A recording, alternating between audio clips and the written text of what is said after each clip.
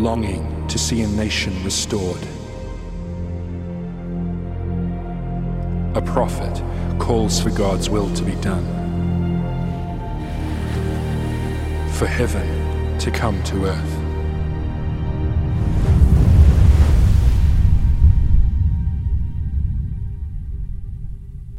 Well, for those of you who were here last week, you'll remember that I started a series from the book of Amos. It's just 4 parts, this series. It's a relatively short book, the book of Amos, but it's very, very challenging, very deep. And it helps us understand the nature and the role of a prophet, somebody who speaks on behalf of God into a season, into a nation, about what it is that's on God's heart at this time. And so we need to just quickly capture what it was that we talked about last week, because without this context being refreshed, we won't understand the enormity of what it is that Amos was saying to this people. Israel, as we knew it, the 12 tribes, had become split into 2 nations, Israel and Judah.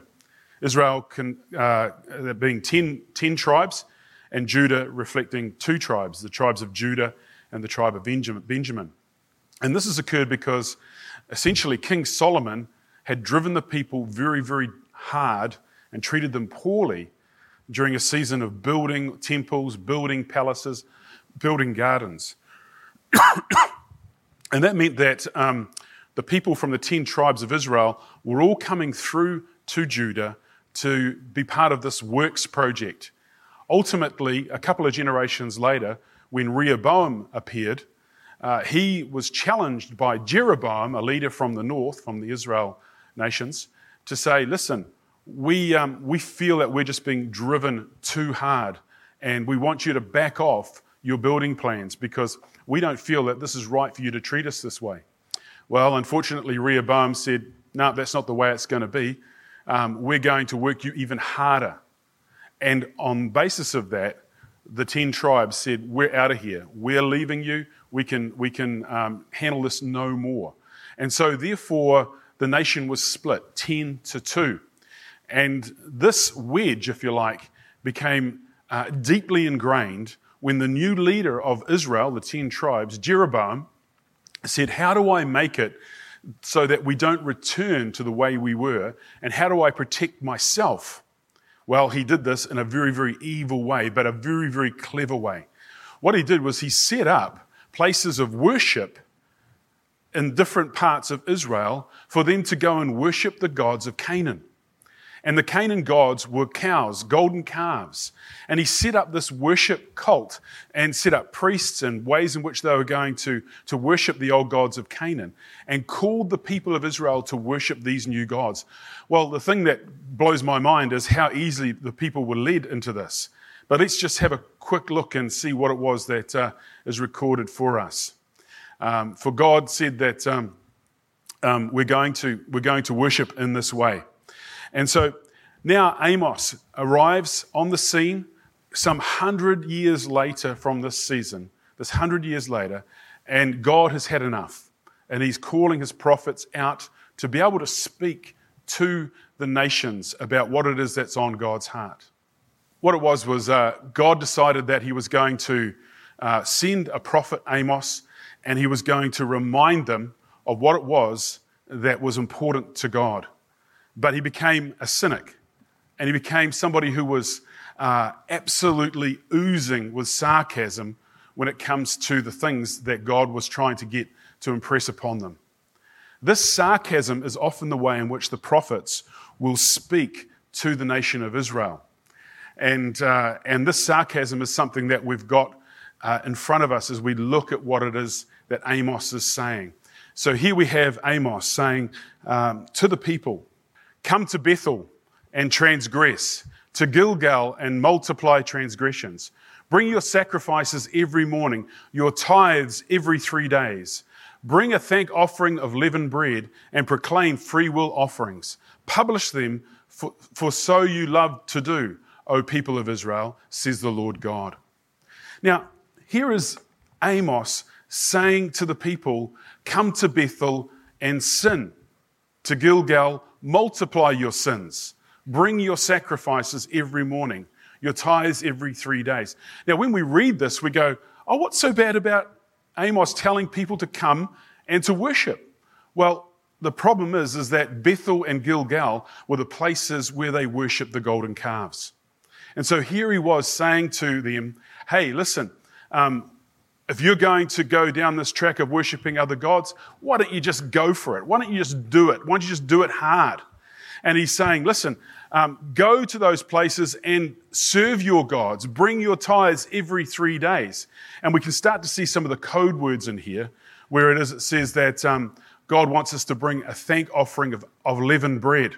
Leavened bread is bread that represents sin. Leavened bread is a bread that had yeast in it. Yeast represents sin. Unleavened bread was the bread of worship. Unleavened bread meant that it was free of yeast and free of sin, representing that. But you notice in that second to last line there, it says, can you proclaim free will offerings and publish them? Your free will offerings in the proper worship was something that you did on the side, something you did on the quiet.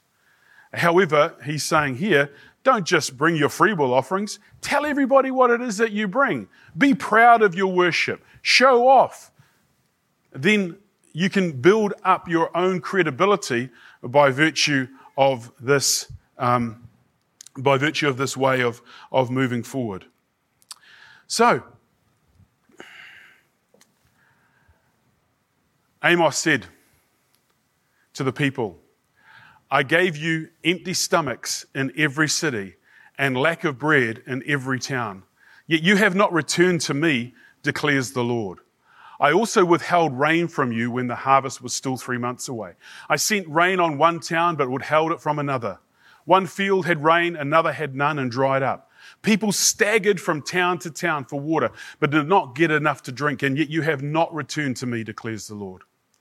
Many times I struck your gardens and vineyards, destroying them with blight and mildew. Locusts devoured your fig and olive trees, yet you have not returned to me, declares the Lord. I sent plagues among you as I did to Egypt. I killed your young men with the sword, along with your captured horses. I filled your nostrils with the stench of your camps, yet you have not returned to me, declares the Lord. For I know how many are your offenses and how great your sins. There are those who oppress the innocent and take bribes and deprive the poor of justice in the courts. Therefore the prudent keep quiet in such times, for the times are evil.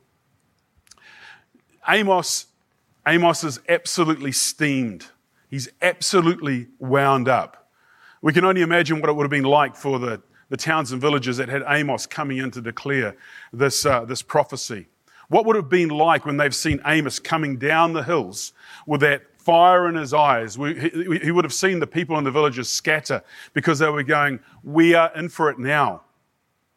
The problem that the prophet has is trying to convince people that things aren't as good as God wants them to be. You see, as I mentioned last week, we get ourselves into a rut that is comfortable, a rut that is familiar, a rut that tells us that we're doing okay, not only because we're feeling good about ourselves, but because our friends around us are feeling good about themselves, and we're all affirming one another. Remember when I said to you that Socrates, the great old philosopher, said that the unexamined life is a life not worth living. And so what Amos is doing is he's calling people to say, listen, you need to examine your life. And the word of God comes in a way that he defines reality in a completely different way. So the nations were going through a time of drought. They were going through a time of economic hardship. And Amos is saying, can you see the God who provides? He's no longer providing in the way that he used to. Can you see how it is that there were seasons in your life when there was high prosperity? But in that prosperity, you didn't look after the poor. You didn't look after those who were struggling. What you did is you took advantage of those seasons of prosperity, and you took all of that money and you took all of that wealth and you built something big and powerful for yourselves, and you kept quiet about the evil that surrounded you. Let's have a look at what Amos says here in chapter 5. Seek good, not evil, that you may live. Then the Lord God Almighty will be with you, just as you say he is. Hate evil, love good. Maintain justice in the courts. Perhaps the Lord God Almighty will have mercy on the remnant of Joseph. Perhaps he will have mercy on the remnant of Joseph. He's talking here about the 12 tribes of Israel as a whole. Hate evil, love good, maintain justice in the courts. Here, Amos is talking to the highest people in the land. He's talking to those who have authority. He's talking to those who have place, power, and position. You see, every nation, every economy, every sense of nationhood is defined by those who have the microphones. They will be people in authority, people in power. And that means that God is specifically speaking to them, saying, don't use what I have given you to serve yourselves. Hate evil, love good, maintain justice in the courts. And one of the things that we know we're in at the moment is a time where we're very concerned, because of this virus, we're very concerned about equity and justice. Equity and justice. People, and the church in particular, needs to have its radar on as it considers what it is that is happening to the least of the least, those who are on the margins, those who don't have power to serve themselves in a way of looking out for themselves. And so here is an example of this happening 2,800 years ago, where people were looking out for themselves, not looking out for other people. On Sunday night, just a week ago, I was talking to one of the doctors in our church, Dr. Marshall Hollister Jones. Marshall is the owner of a health practice called Chadwick Family Healthcare. And I was chatting to him about the virus, and he said that there was an appeal that went out to the general practices within the city to see if somebody would set up a virus testing station. And I said, oh, what was the response? And he said, my practice, I was the only one who said, I'll help. I was quite blown away by that. And I said, so what does that mean for you, Marshall? And he says, it means that we have to get dressed up in our hazmat suits. We have to clean the premise every time somebody comes in for a test. It's very inconvenient. And I basically asked the question, why is it that you're doing this then? And he said, well, put it this way. As a Christian, I want to respond to our community. But he said, as a doctor, he said, I have a huge amount of privilege. But with privilege comes responsibility. With privilege comes responsibility. And I have to say, I was really moved by his response, because here's someone who's saying, I recognize the fact that my lot in life is probably a little bit more than most, but with that comes a responsibility. And this is essentially what God is saying to God's people. He is saying, listen, those of you who have been given much, much will be required. Be that from the wealth that you've accumulated or from the positions of authority that you hold. We all know that when we read the newspapers at times about what goes on in the courts, we find things that are real head scratchers at times, aren't they?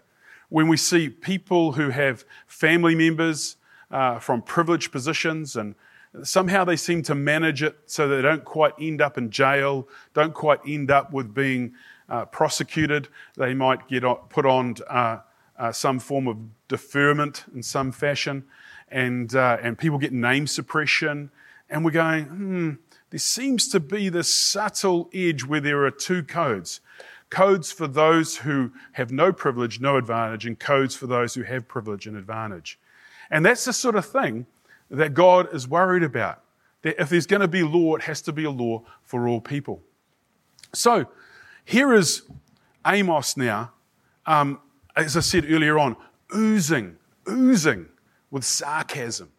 This seems to be the way the prophets communicate. They get in people's faces just by dripping their words over people to remind them of how far they have fallen from God. And so Amos says this, I despise your religious festivals. Your assemblies are a stench to me. Even though you bring me burnt offerings and grain offerings, I will not accept them. Though you bring choice fellowship offerings, I will have no regard for them. Away with the noise of your songs. I will not listen to the music of your harps. What God is saying here is that we can have a religious format. We can have a religious protocol. We can have religion until it's coming out of our ears. We can even bring offerings. We can have the best music. But unless your hearts are connected to me, God is saying, I'm not interested. I'm not interested. I'm not interested in your religion.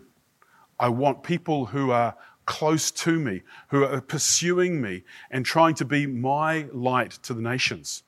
You see, the summary, I suppose, of what Amos is saying about this is along these lines. The Hebrew people should have viewed themselves as belonging exclusively to God. Instead, they viewed God as belonging exclusively to them. So what does this mean?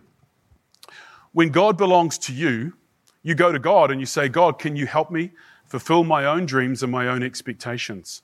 Here is my plan. God, will you meet it? God, here it is that I want to do, and I'm trusting that you're going to be with me.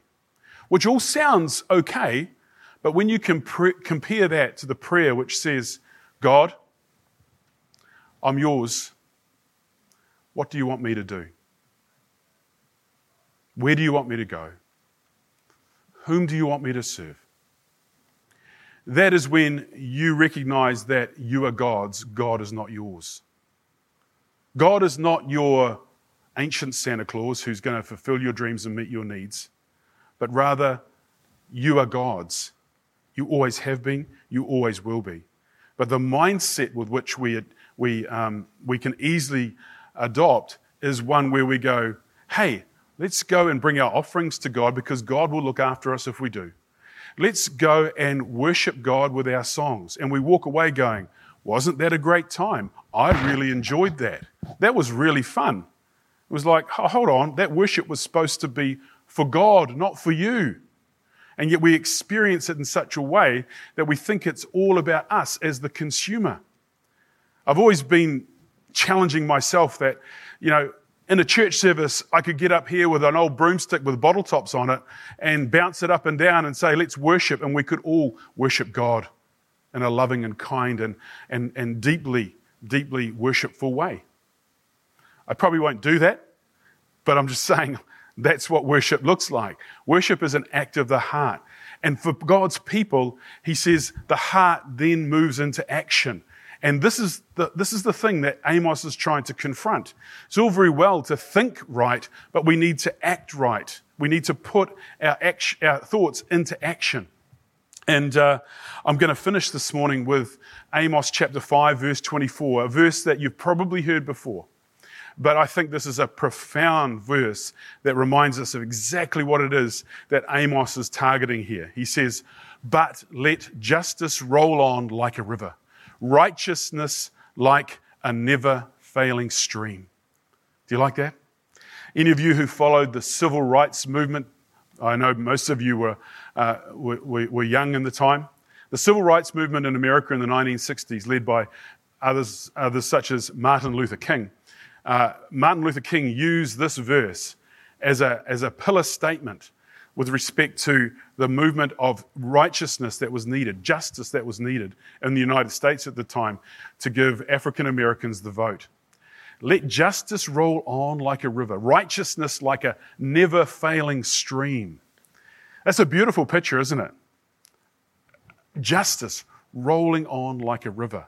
And it just gives us a picture of life, gives us a picture of energy, gives us a picture of purity. It's something that God wants. Because if God's kingdom is to be established, it's to be established in such a fashion that everybody wins. Everybody wins. I don't know about you, but when I was at school, I read a book called Animal Farm by George Orwell. Some of you would have read it. And the whole idea was to talk there about socialism. The whole purity of this ideology was fantastic. The only problem is human nature gets in the way. Everybody should be equal. And the pigs who ended up leading the farm said this. They said, everybody is equal, just some are more equal than others. And it's the line of the book. It's the line of the book. And this is the very stuff that Amos is addressing because God is speaking to him. This is why Amos comes into a village, comes into a town with fire in his eyes, and he's saying to the people, let justice roll on like a river, righteousness like a never-failing stream. Friends, that's the season we live in right now. If things get worse for us around the world, if things get worse for us in New Zealand, the first signs of our society cracking will be when righteousness and justice start to disappear. Righteousness because people will feel entitled and deserve more. Justice will disappear because those who have will demand more. Those who don't will go without. And so as the church, I call us to this. I call us to this through the book of Amos. I say, look, if we're to be the people of God, then put your radar detectors on for issues of justice. Put your radar detectors on for issues of injustice. Let's be the people of God and try to ensure that no one misses out. That in itself will please the heart of God. So for now, I'm going to finish here and I'm going to say, let us pray. Let us pray. Father, as we look at your word, we find it fresh for us. Fresh because your word is not bound by time. Fresh because the human condition sadly perpetuates itself from one generation to the next. So therefore, Lord, we must be those people who examine ourselves and say, where do we fall? Where do we lie? Where are we in the midst of this? Where are we when it comes to measuring ourselves against God's word and God's standard? So Father, we ask that you would raise us up to be mindful of our world around us, particularly in this season when others on the margins can so easily miss out. Let justice roll like a river. Let righteousness be like a never-failing stream. We ask this in Jesus' name. Amen. Amen.